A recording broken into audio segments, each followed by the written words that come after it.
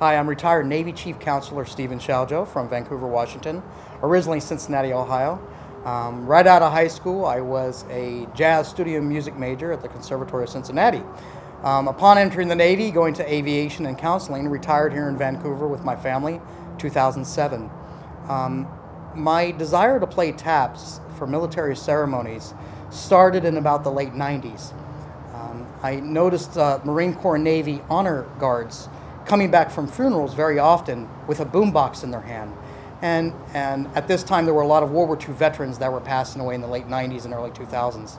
And I let them know that please come get me. I'd like to help out with live taps at the funerals. The families really appreciated it. And with the number of World War II veterans that were passing away, it was really important to me to contribute to that.